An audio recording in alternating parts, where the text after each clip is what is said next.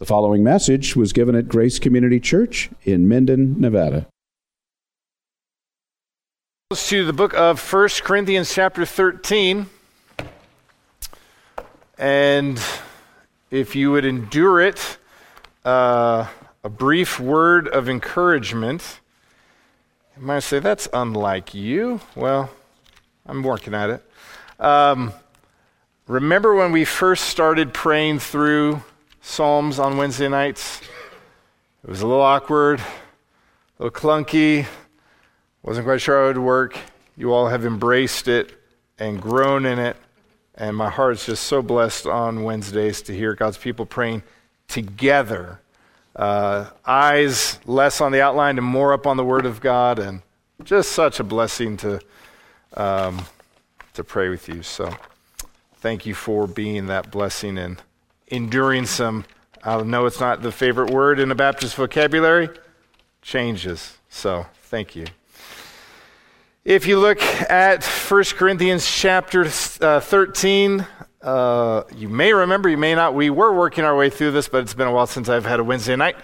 So if you forget what we've said before, just view it as a standalone message, and I'll begin reading back at verse 1. The Word of God says, "If I speak in the tongue of men and of angels, but do not have love, I am a noisy gong and a clanging cymbal. If I have prophetic power and understand all mysteries and all knowledge, and if I have all faith so as to remove mountains, but have not love, I am nothing. If I give away all that I have, and if I deliver up my body even to be burned, but I don't have love, I gain nothing. Love is patient and kind. Love does not envy or boast. It is not arrogant or rude. It does not insist on its own way. It is not irritable or resentful.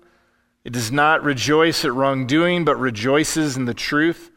Love bears all things and believes all things and hopes all things, endures all things. Love never ends. As for prophecies, they will pass away. As for tongues, they will cease. As for knowledge, it will pass away. For we know in part and we prophesy in part, but when the perfect comes, the partial will pass away.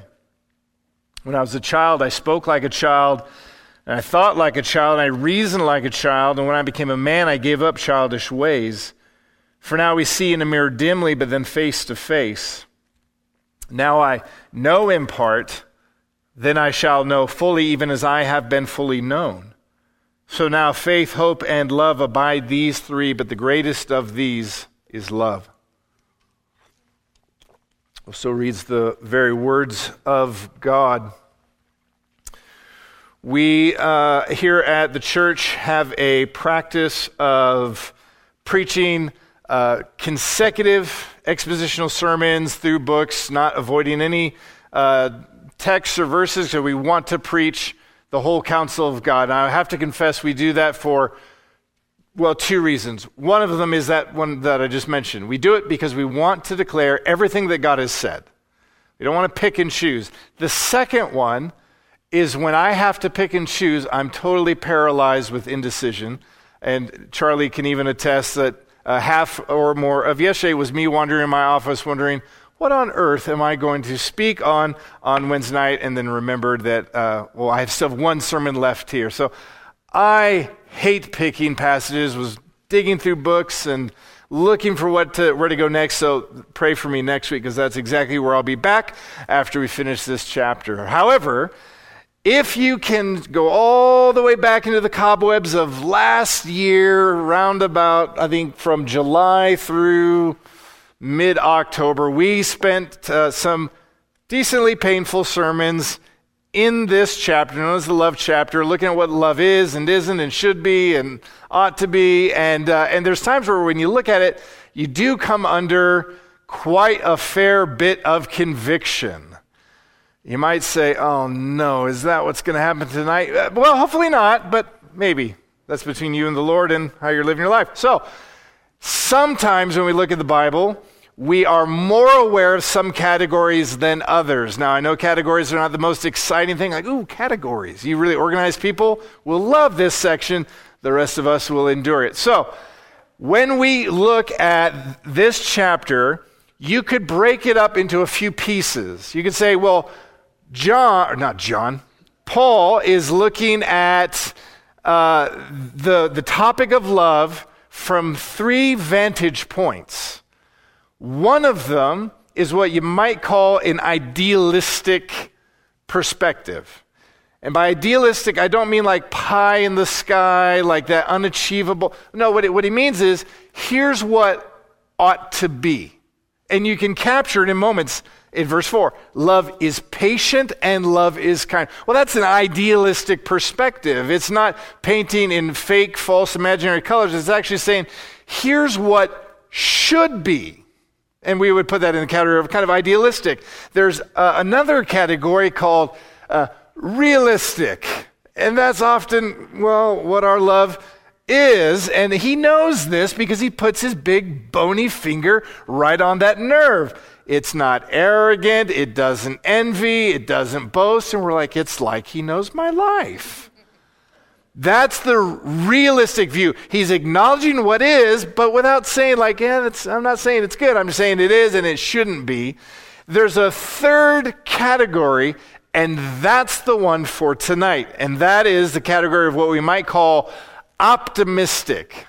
Now, before you get too carried away and predisposed ideas of what optimism means, sometimes when we apply that word optimism, it's to that person in our life that despite all facts to the contrary, they choose to believe something that isn't true.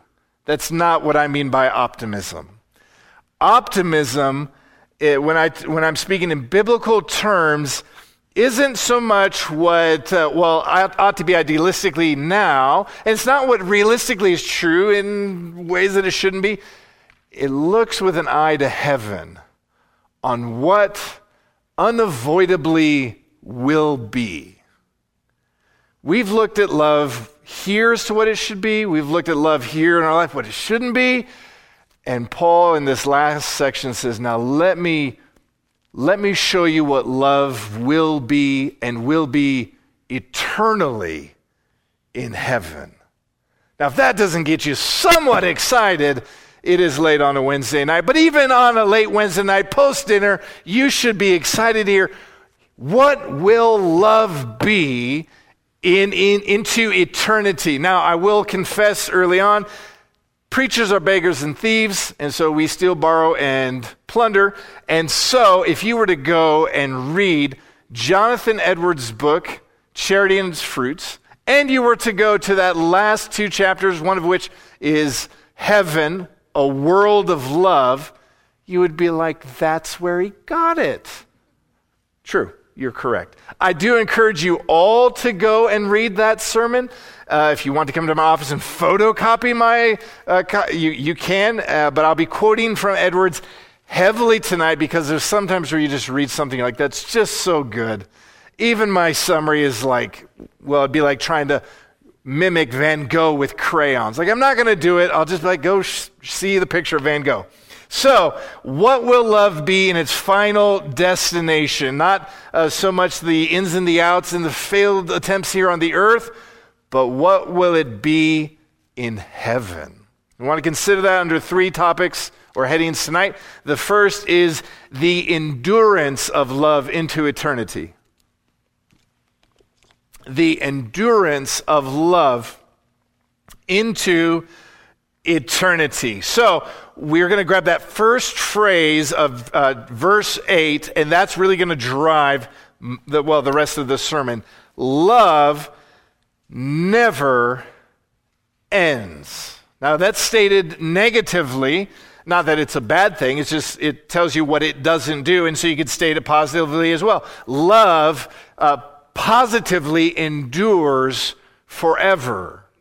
Now that is that's a huge statement for Paul to make. And he's made some monumental statements so far. He's talked about the ways that angels speak and offering up your body for glory and the pursuit of understanding mystery and knowledge. And he's looked at some big things, but this might be just the winner of all of them. There will never come a time, in time, and then if we were to exit time, where love stops. You'll never find the shore of the ocean that is God's love. Never. You'll never, like they did early on in trying to explore the Nile and finding and tracing the longest river on earth, and then they through much toil and danger find the source of the Nile. They found, well, look here. Here's where the Nile stops. You'll never find that with love. It doesn't have one of those. It doesn't have an ending point or an expiration date. It endures longer. I didn't plan this, and so it probably just flopped. It has a longer shelf life than Twinkies. If you're a kid here and you're like, I've never had a Twinkie, your parents love you, and it protected you from much. But go try one. They're really good. So, it has no expiration date. It lasts forever. Love is not what we could say seasonal. It's not a single-use kind of thing. And while our world seems really, really into single-use things, whether they're the blades on my planer, that it's like you use them, they get dull, you throw them away. Or as parents, there's a lot of things in your household that are single-use, and you don't reuse them. Wipies, single-use. Throw it away. Love's not like that. Love actually does not have anything about it that is temporary in nature.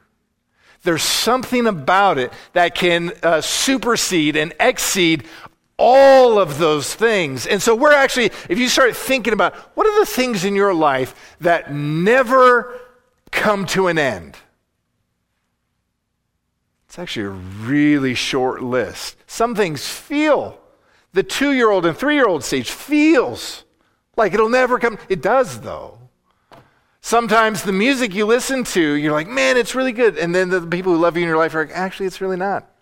The 80s weren't that great. I don't care what you say. They were not. So, now that I've made enemies of some in the room, there are things that if you just think about them, they have a shelf life. They end.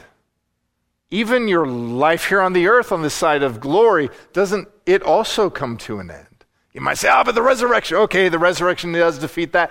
But all the other things in our life, from the chairs you're sitting in to the one day this building won't even be, they all serve a purpose for a season, and then when that season is gone, it's over. Love isn't like that. Love has nothing inherent in it that would cause that to be the case. There's nothing about it or in its circumstance that then lends itself to that. It actually transcends all of these limitations. Now, the reason that I bring that up is very simple. Well, there's two of them. Number one, that's what Paul says at the beginning of verse 8. Love never ends. Love actually doesn't come to an end. And then he goes on to tell us of several things that do. Look at the list in verse 8. As for prophecies, they'll pass away. As for tongues, they will cease. As for knowledge, they will pass away. Now, if you recall, the argument that was going on in Corinth, well, actually, there were many arguments going on, from Lord's Supper abuses to who had the better gifts to like a competitive nature in the gifts. And remember, it did circle around these things, a prophecy, speaking in different languages that you didn't know, and some sense of like not knowledge in and of itself, or knowledge as we would think of it, maybe like a word of knowledge. You were able to know something in a way in which we don't normally know things. Now, it's in that context that Paul is bringing this theme of love, the superiority of love in verses 1 through 7, and now here, the durative nature of love. And it's as though, or not even as though, he puts his finger right here on this issue and says, the stuff you're arguing about is temporary. And the thing that you're neglecting is forever. So you're neglecting loving one another, and you're neglecting it to at the expense of stuff that's past or passing away. Now, it doesn't take much of a rocket scientist to look at that and say, I should probably devote myself to the things that don't wear out and will endure forever into eternity, well, like love, and not get so bent out of shape over these things that are passing away. Those things that were passing away was actually a grievous source of division in the church.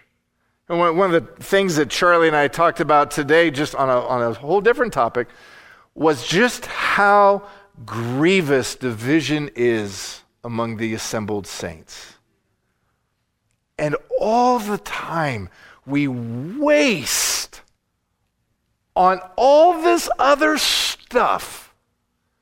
Much of it we are not commanded to do, by the way. And we neglect love for one another and love for God. And so we could think, well, Lord, look at all the programs we got, and look at all what we've done, and look.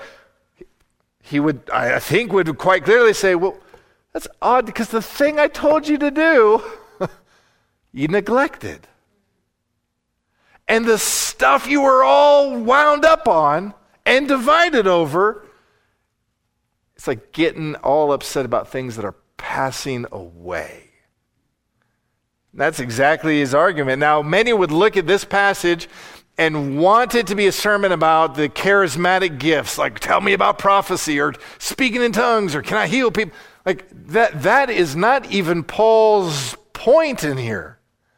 I don't think he's like, you know what, people are going to argue 2,000 years from now about prophecy and tongues, and so I really need a passage to address that. Like, no, it's actually in the context of pursuing the better portion that he actually says, you know, all this stuff, tongues, knowledge, and prophecy, those are passing away. They serve a temporary purpose within the church and are not durative. They don't endure forever.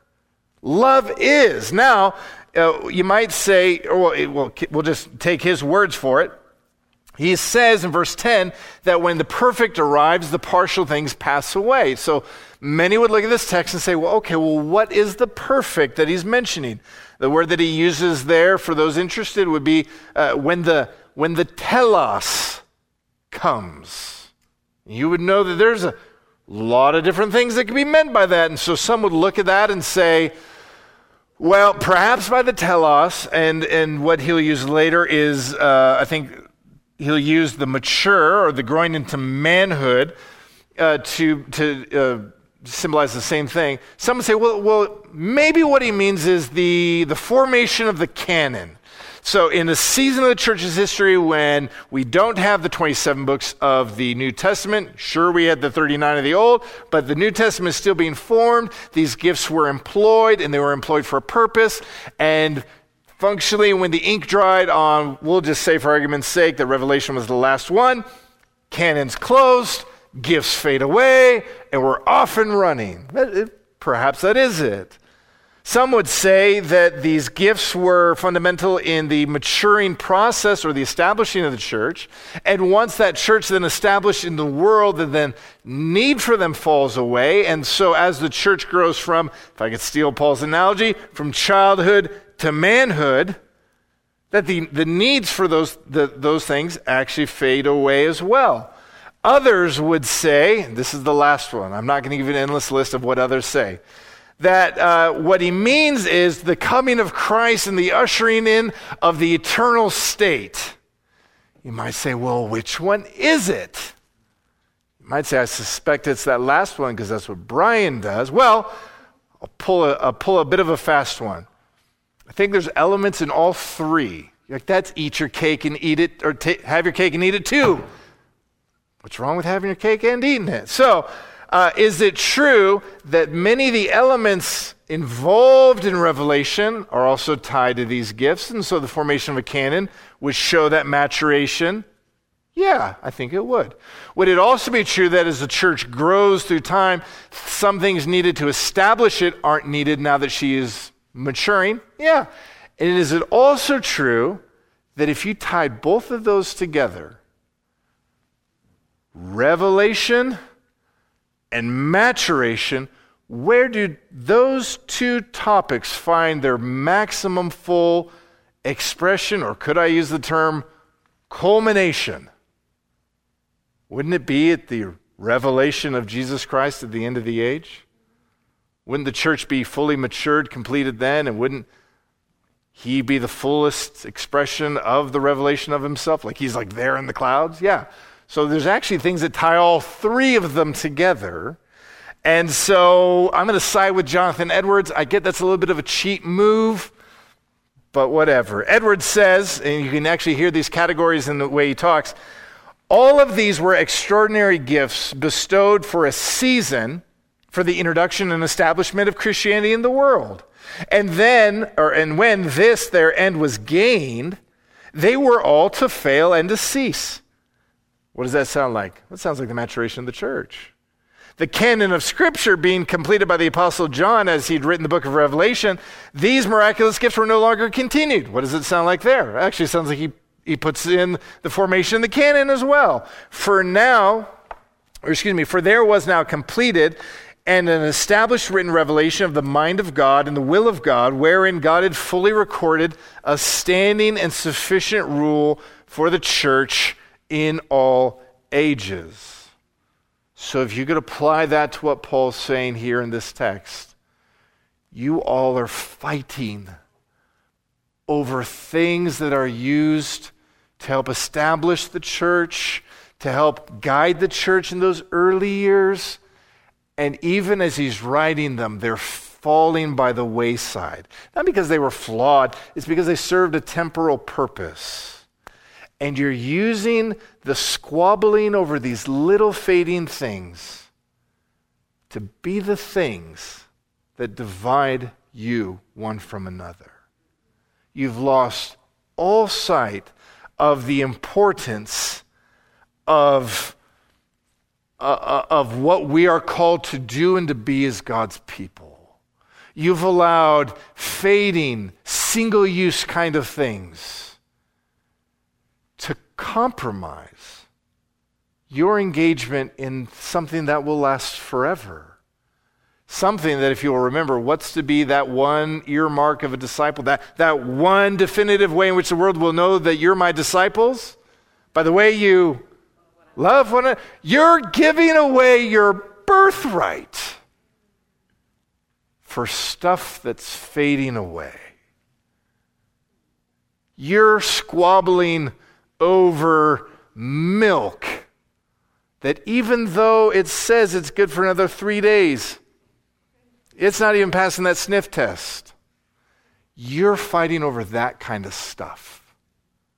You're allowing that to impact your body life when there's no way that it should be doing that. Now, you could see as these partial things fade with the coming of bigger things, a similar analogy would be something like this. A flashlight is a really handy thing when it's dark and kind of a dumb thing when it's really light outside. So what served a purpose early in the morning when it is dark out, as the sun rises, it's not really needful all that much anymore. Maybe as a defense weapon, but only if it's like those big meg lights. Other than that, it serves really no purpose at all. And so as the church matures, as the canon is filled out, as Christ is drawing near, the use for these gifts in particular fades with the coming of the Son and is simply just not needed anymore. Now he'll give two analogies of this. The first one is that of childhood to adulthood. The picture is of, now it's very interesting the things that he mentions. He says that children are limited in their speech and thought and reasoning. Do not two of those line up very closely to things previously mentioned? Didn't he just talk about tongues of angels and men and speaking in tongues or languages? And then he says, you know what, sometimes when kids grow and that you hear that first dada, you're like, yes, they're going to Harvard or whatever school. Like, you think they're the smartest, and then you realize like later on, or moms, when the kid learns mom, you're like brought to tears. And then later in life, you're like, would they please stop saying mom for 2 minutes? For 2 minutes. Yeah, it kind of there are things that wear out a little bit. And so in speech, thought, and reason, there's a limitation in vocabulary, understanding, and experiences. And Paul says, verse 11, that there's things that accompany childhood, and it's not like it's a bad thing. It's actually an appropriate thing because guess what? They are, well, a child. And then as you grow into adulthood, those things should. Now it's interesting. He uses the word in the ESV, it says, I gave up childish things. The idea is to pass away. It's actually the same word he used back in verse 8. I believe he's drawing a direct analogy there, or a direct comparison. So he says, you know what? Kids act a certain way, and then when you grow up, you should act differently. Now, by way of quick distraction, this is a failure that's plaguing so many. I wish I could just narrow it into the young men, but I can't. It also captures young ladies as well. There is a push from our nation and from the world and from, I think, ultimately Satan, that would convince kids that perpetually being children is acceptable. And so it's okay if you're still maturing at 30. And you're just going, you know what? If you would just take, I get it's out of context, but Paul says, yeah, no, it's not. No, you should have put that stuff away. There's actually a very evil purpose to it, right? So children, whether we acknowledge it or not, are more prone to what sorts of things? Well, they're prone to trusting someone else to defend them and someone else to provide for them and someone else to tell them what to do. Odd, I'm sure our world would never want, like whole societies wanting that from their governments. And so this push towards perpetual adolescence is actually not nearly as innocent as it sounds. So this should be lots of young men who still live in their mom's basements life verse. Like, too close to the truth. Moving on. Paul says there's some things that you got to do as a kid that you don't do now. Right? At some point, wearing like the full onesie with the foots is neither possible nor preferable. Paul says, well, the stuff you're fighting about, it's that kind of stuff. You're fighting about childish things. And you should actually have grown into a mature man or body in Christ Jesus who embraces the things to which you were made to do, which would be loving God and loving one another. The second analogy that he gives, and this one is not as easy as the first one. Verse 12, for now we see in a mirror dimly, but then face to face. You know, I love the ESV. Is there anyone who has a translation? I didn't look this up, that's why I'm genuinely soliciting feedback. Is there any other translation that says something besides dimly or darkly? I'm not trying to fleece out the one person with the NIV. That's not what I'm doing. Is it basically darkly or dimly? So everyone is just as bad as the ESV on this one. Okay, good. So it's a poor analogy. The analogy is not, for now we look into the mirror like it's right after the shower and it's all foggy. But then down the road, we'll look in a clearer mirror. It isn't the picture. The idea of a mirror is that of indirect sight. Because it's contrasted not with a clear mirror, but with what? Face to face. He says, now we see in a mirror darkly, dimly. The word he uses there, it's a really, really interesting word. It means puzzling, as a riddle, as an enigma, or, and this is the one that really, I think, latches it, by indirect communication.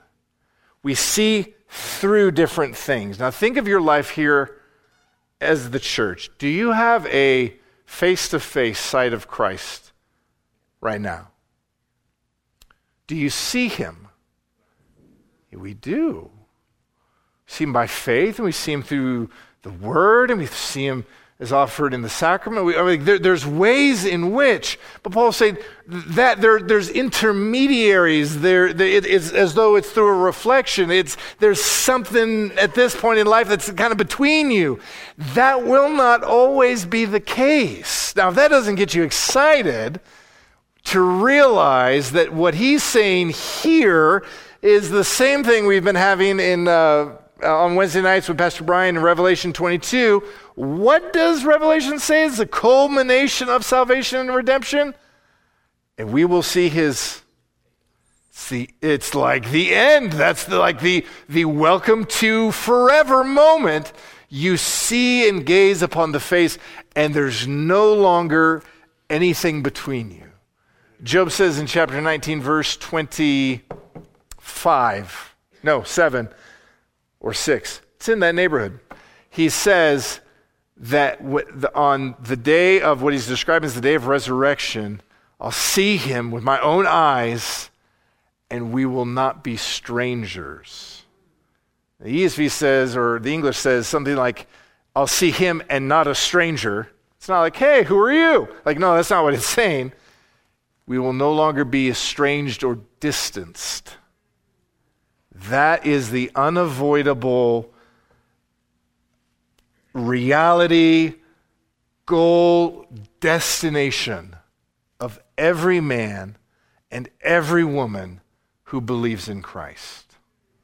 Now, there's something that goes from this moment in time and stretches all the way to that moment in time, and then infinitely beyond that moment of time. And guess what it is? It's not fancy words of wisdom. It's not prophecy. It's not a gift of knowledge. It's actually love is the thing that goes from here all the way through this life to the moment we see him face to face, and then even beyond that. Love, he says in verse 8, never ends. It never runs out. It'll never, whether we're on this side in the mirror dimly or we're in that face-to-face, guess what? While so much is different between those two, guess what's still that thread that weaves them together? Love is. And there will come a day where the mirrors or the intermediaries will fall away. And all we'll have left, well, that sounds reductionistic. And we'll have love for him unblemished. But we won't go back to the intermediaries. If you were to go into my office, you would find above where I work a photo. And in the photo is a 12-year-old kid, or at least he looks 12. And this drop-dead gorgeous woman who looks the same today as she did 18 years ago. Right? It's my wedding photo. And I wasn't much older than 12, but I didn't have a beard, so I looked it. So, when I'm at work, am I face-to-face? No. But I have a photo. Now imagine if I got home and I'm still like, hey, hon, what are you doing? Look at this old photo. It's awesome. You look the same. She's like, yeah, I'm right here, dummy. I'm like, I know, but there's a photo. Like, okay, you're face-to-face. The intermediary can be done. You'd be kind of weird. Like she would have me go talk to Charlie and wonder what kind of issues, mental or imagined, I have going on, and hope that he could fix that, because that's what we do. We hope Charlie can fix stuff. So the intermediary, good for a time, good when you're at work, not when you're face-to-face. Christian, there will come a time where you're face-to-face. Don't let the little intermediaries, some of the things that go along in this life, so draw your heart away from the true things that you're supposed to do, i.e. loving God and loving others, that you would fight and squabble about it. Like wasting your time over childish things at the cost of something that will be rendered obsolete. Secondly, and hopefully by now you've realized, these hopefully aren't all equal in length with regards to the points. They're not. Secondly, the perfection of the saints' love for God. So that first point, love will endure beyond all these other things. It goes from now until forever. It doesn't end. It'll always endure. And all these other things will pass away with maturity. And then at one point, mirrors becoming obsolete. Okay, so we get to that face-to-face. We get to verse 11, verse 12. We get to that mature manhood, the place where childishness is given up, the place where, verse 12, we actually come face to face.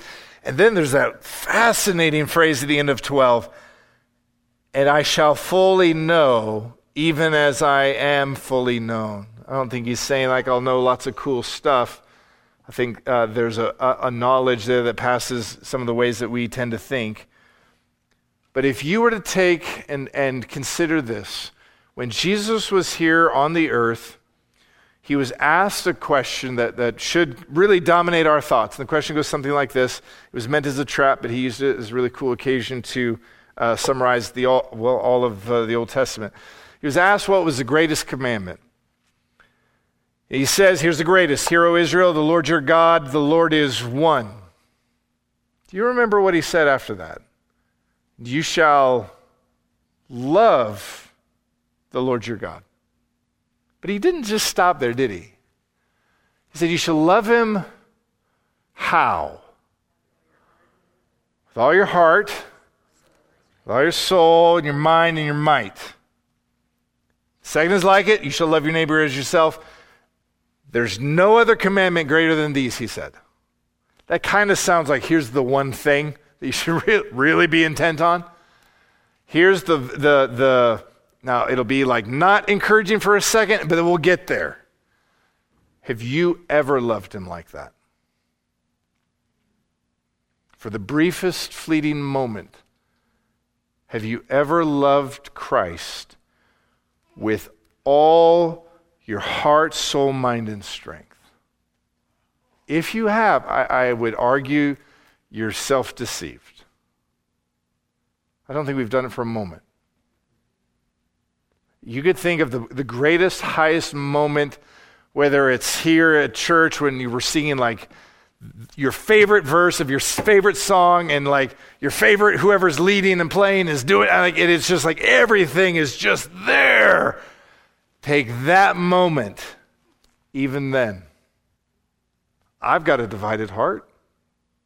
I don't think I've had a brief fleeting moment where I've loved him like that. That's the kind of wrestlings that we have here on the earth, isn't it? If you're here and you're a Christian, you know that that's what God requires.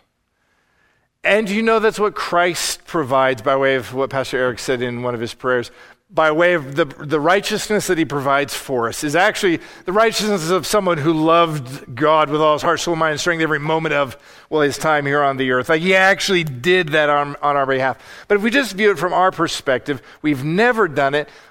But don't you long for that? Don't you want to love him like that? And aren't you grieved that on this side of things you don't? Do you realize that there will come a day where you will?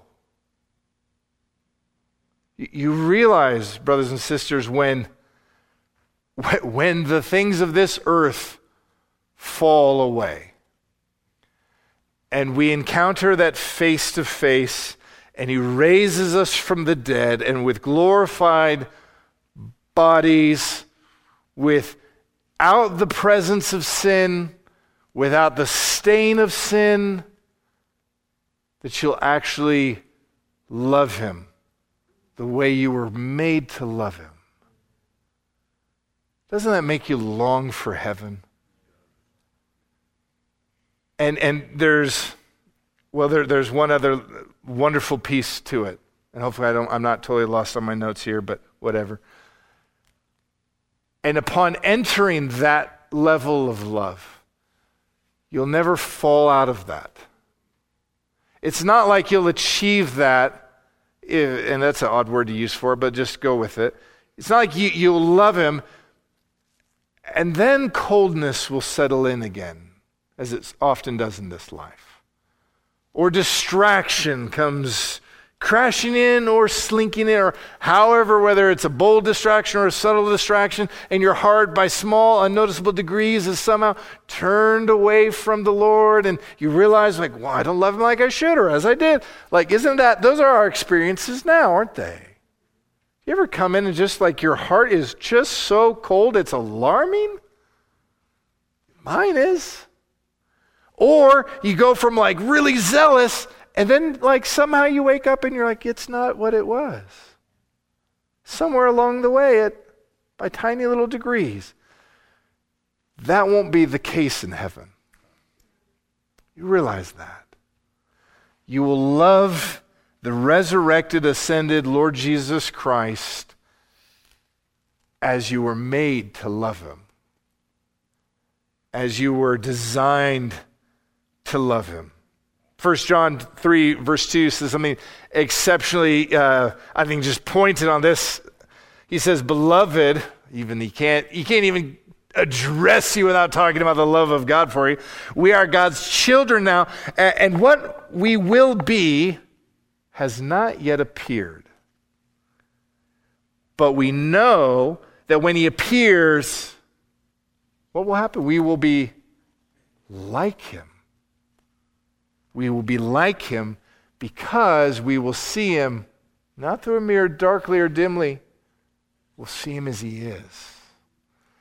There's something transforming about the vision of Christ on that day and the full revealing of the sons and the daughters of God at that time, where we'll be shaped and formed into him, and going along with that would be a love for Christ, not in substance different, because you do love him now, but to a degree that you've never known before. You will love him undistractedly. You love him as you've always longed to love him. You'll love him with your soul and with your mind and with your heart and with your strength. And brothers and sisters, know this, that day, if we could picture it like this, that day, that eternity, that culmination of everything is like an arrow that God has loosed from the bow of his decrees. It cannot be avoided. It is sailing at you even now as we speak, hurling unavoidably towards you. And one day you will be stricken in a good way with the arrow. That's where it breaks down. All of them do. You will come to the shores of forever. And all this will be true. You'll love the ascended Lord Jesus Christ as you've always longed to love him. The things we've tasted, we'll know in full. The things we've wanted, with regards to loving him, we'll have. And then never shall they be lost again. Never. Though ages and time, however we think of it, on that side of things, it's hard to talk in time language with, well, forever. As those roll and roll and roll, you'll never grow tired of loving him. You could maybe even think of it this way. You'll somehow perfectly grow in your love for him. It's hard to think of growth and perfection altogether, but you will. Nothing will hinder our love. No coldness will draw us away. This is a longer quote from Edwards, but like I said, it's good, and we're already 51 minutes in, so why not read it? Edwards says, divine or Christian love is implanted and dwells and reigns here in the heart as an everlasting fruit of the Spirit, and one that never fails. It ceases not when the saint comes to die. This love they shall not leave behind, but it shall go with them into eternity and shall be perfected there. and shall live and reign in perfect and glorious dominion in their souls forever. Divine love shall not fail, but shall be brought to its most glorious perfection in every individual member of the ransomed church above. Then, in every heart, that love which seems now a spark shall be kindled to a bright and glowing flame. And every ransomed soul shall be, as it were, ablaze with divine and holy love, and shall remain and grow in that glorious perfection and blessedness throughout all eternity. The saints in heaven love God for his own sake, and each other for God's sake, and for the sake of the relation that they have to him and the image of God that is upon them. All their love is pure and holy.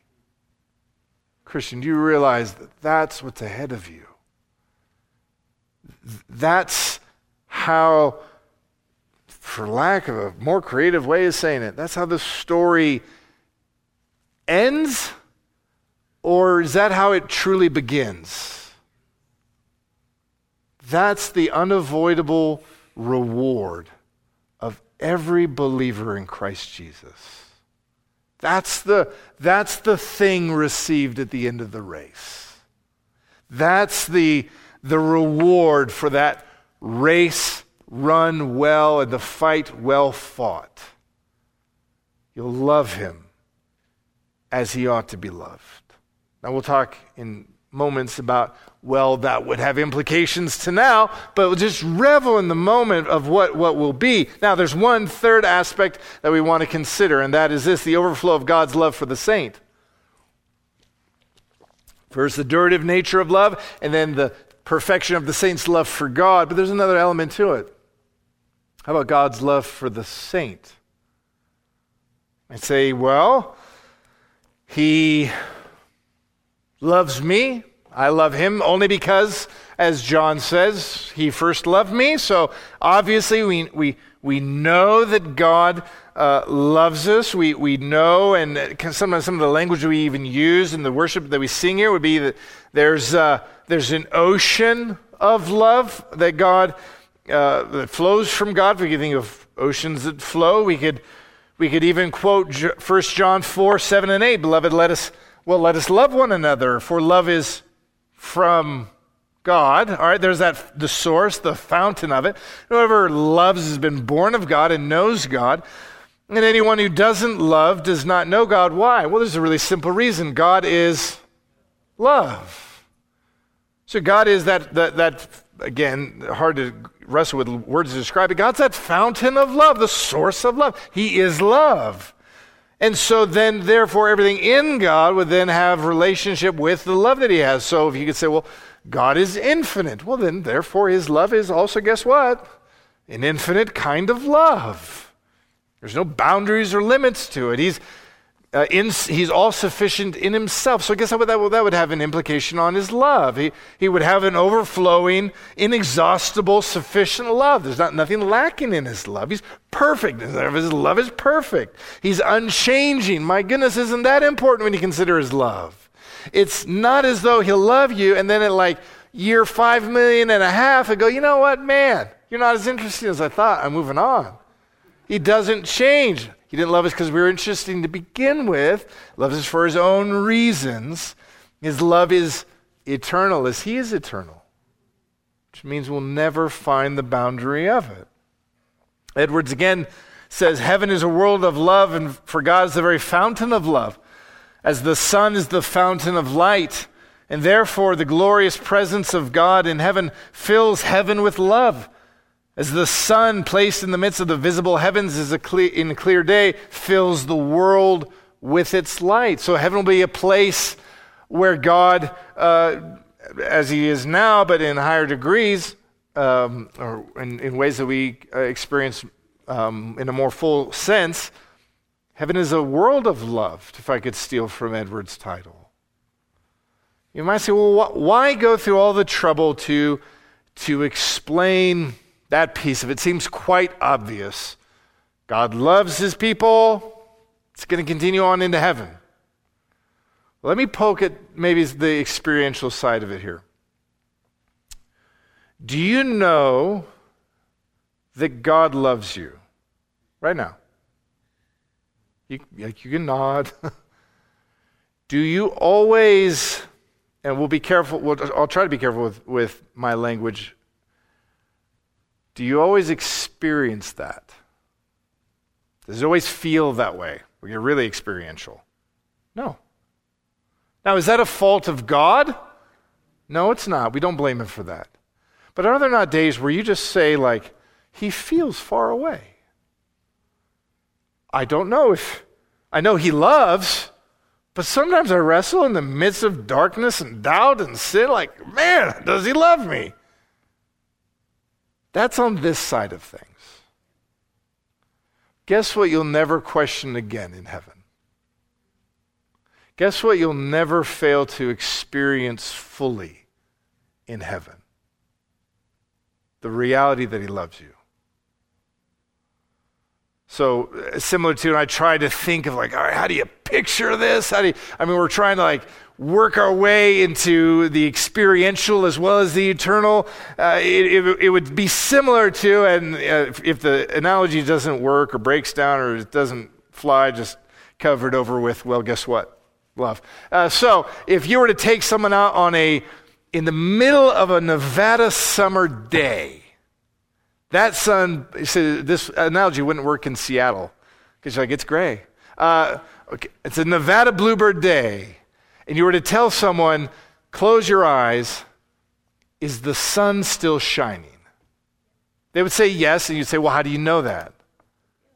They can feel it, right? And it wouldn't even be like, I'm not sure if I do. That would be the Seattle sun. Maybe. Like, no, you experience it fully, and you'd probably not want to stay in such a state for too long before you get sunburnt, right?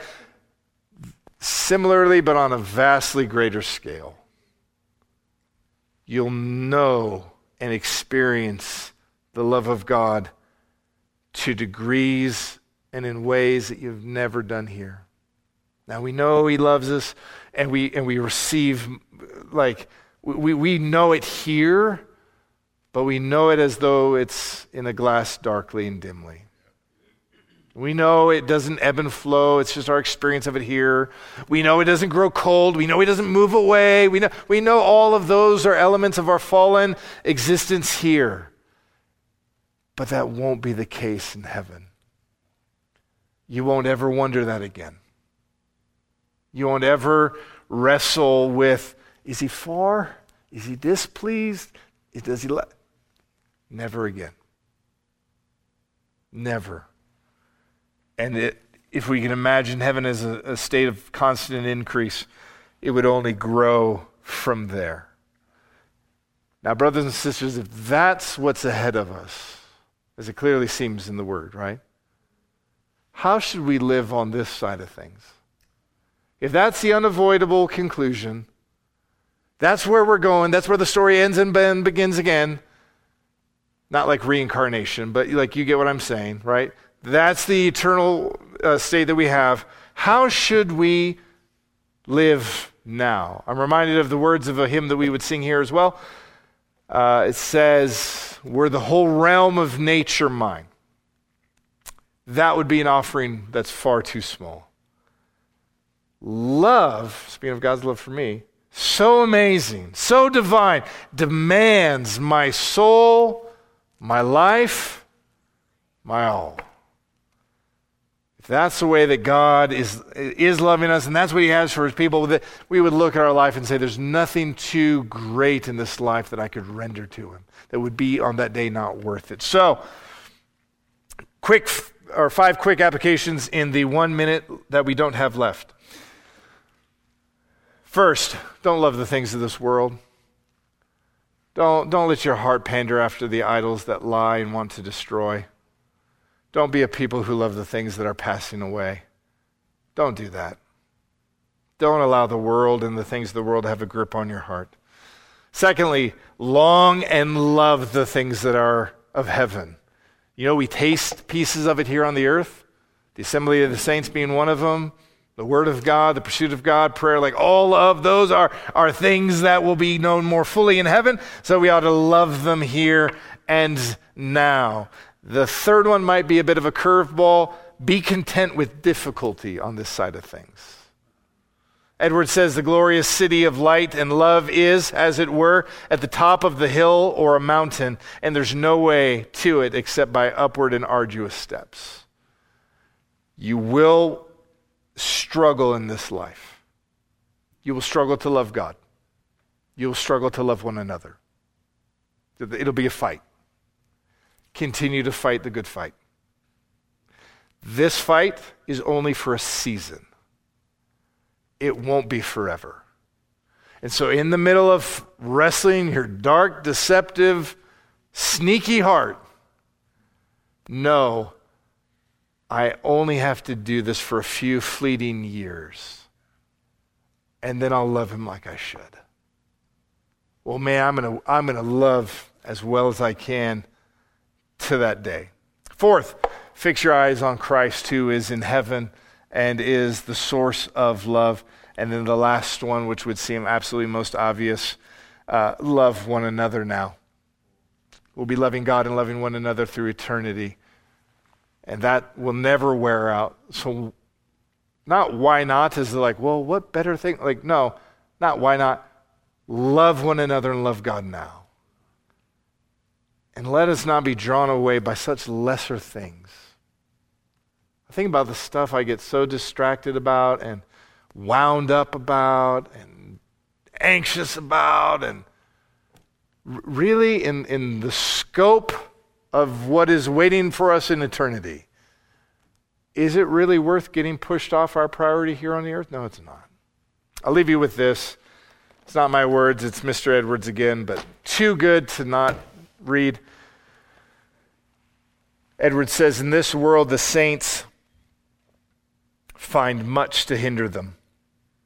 They have a great deal of dullness and heaviness. They carry about with them a flesh that isn't fitted to be the organ for the soul. He's talking about the side where our flesh is tainted with sin.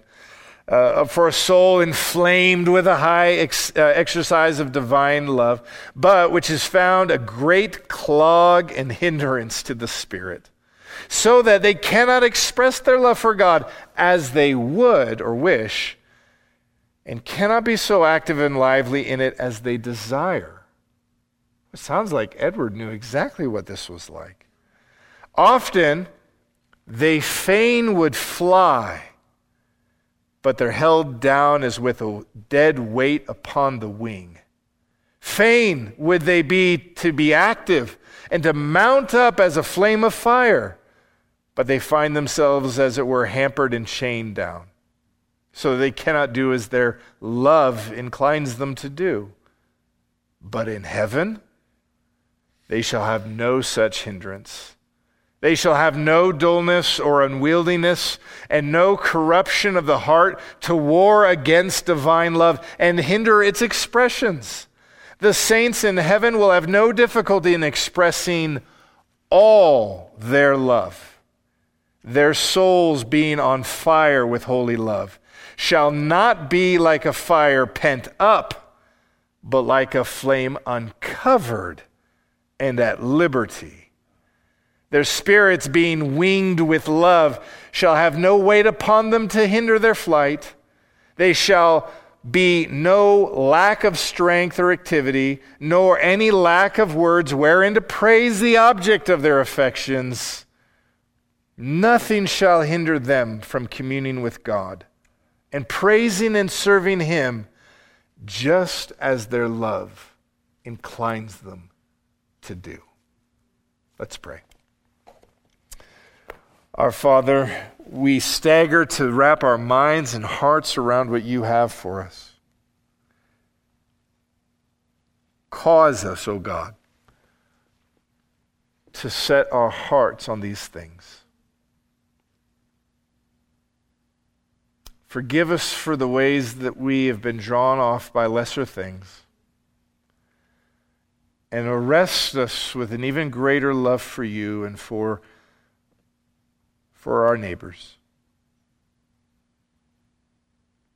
Forgive our lovelessness. Stir up our zeal in loving you.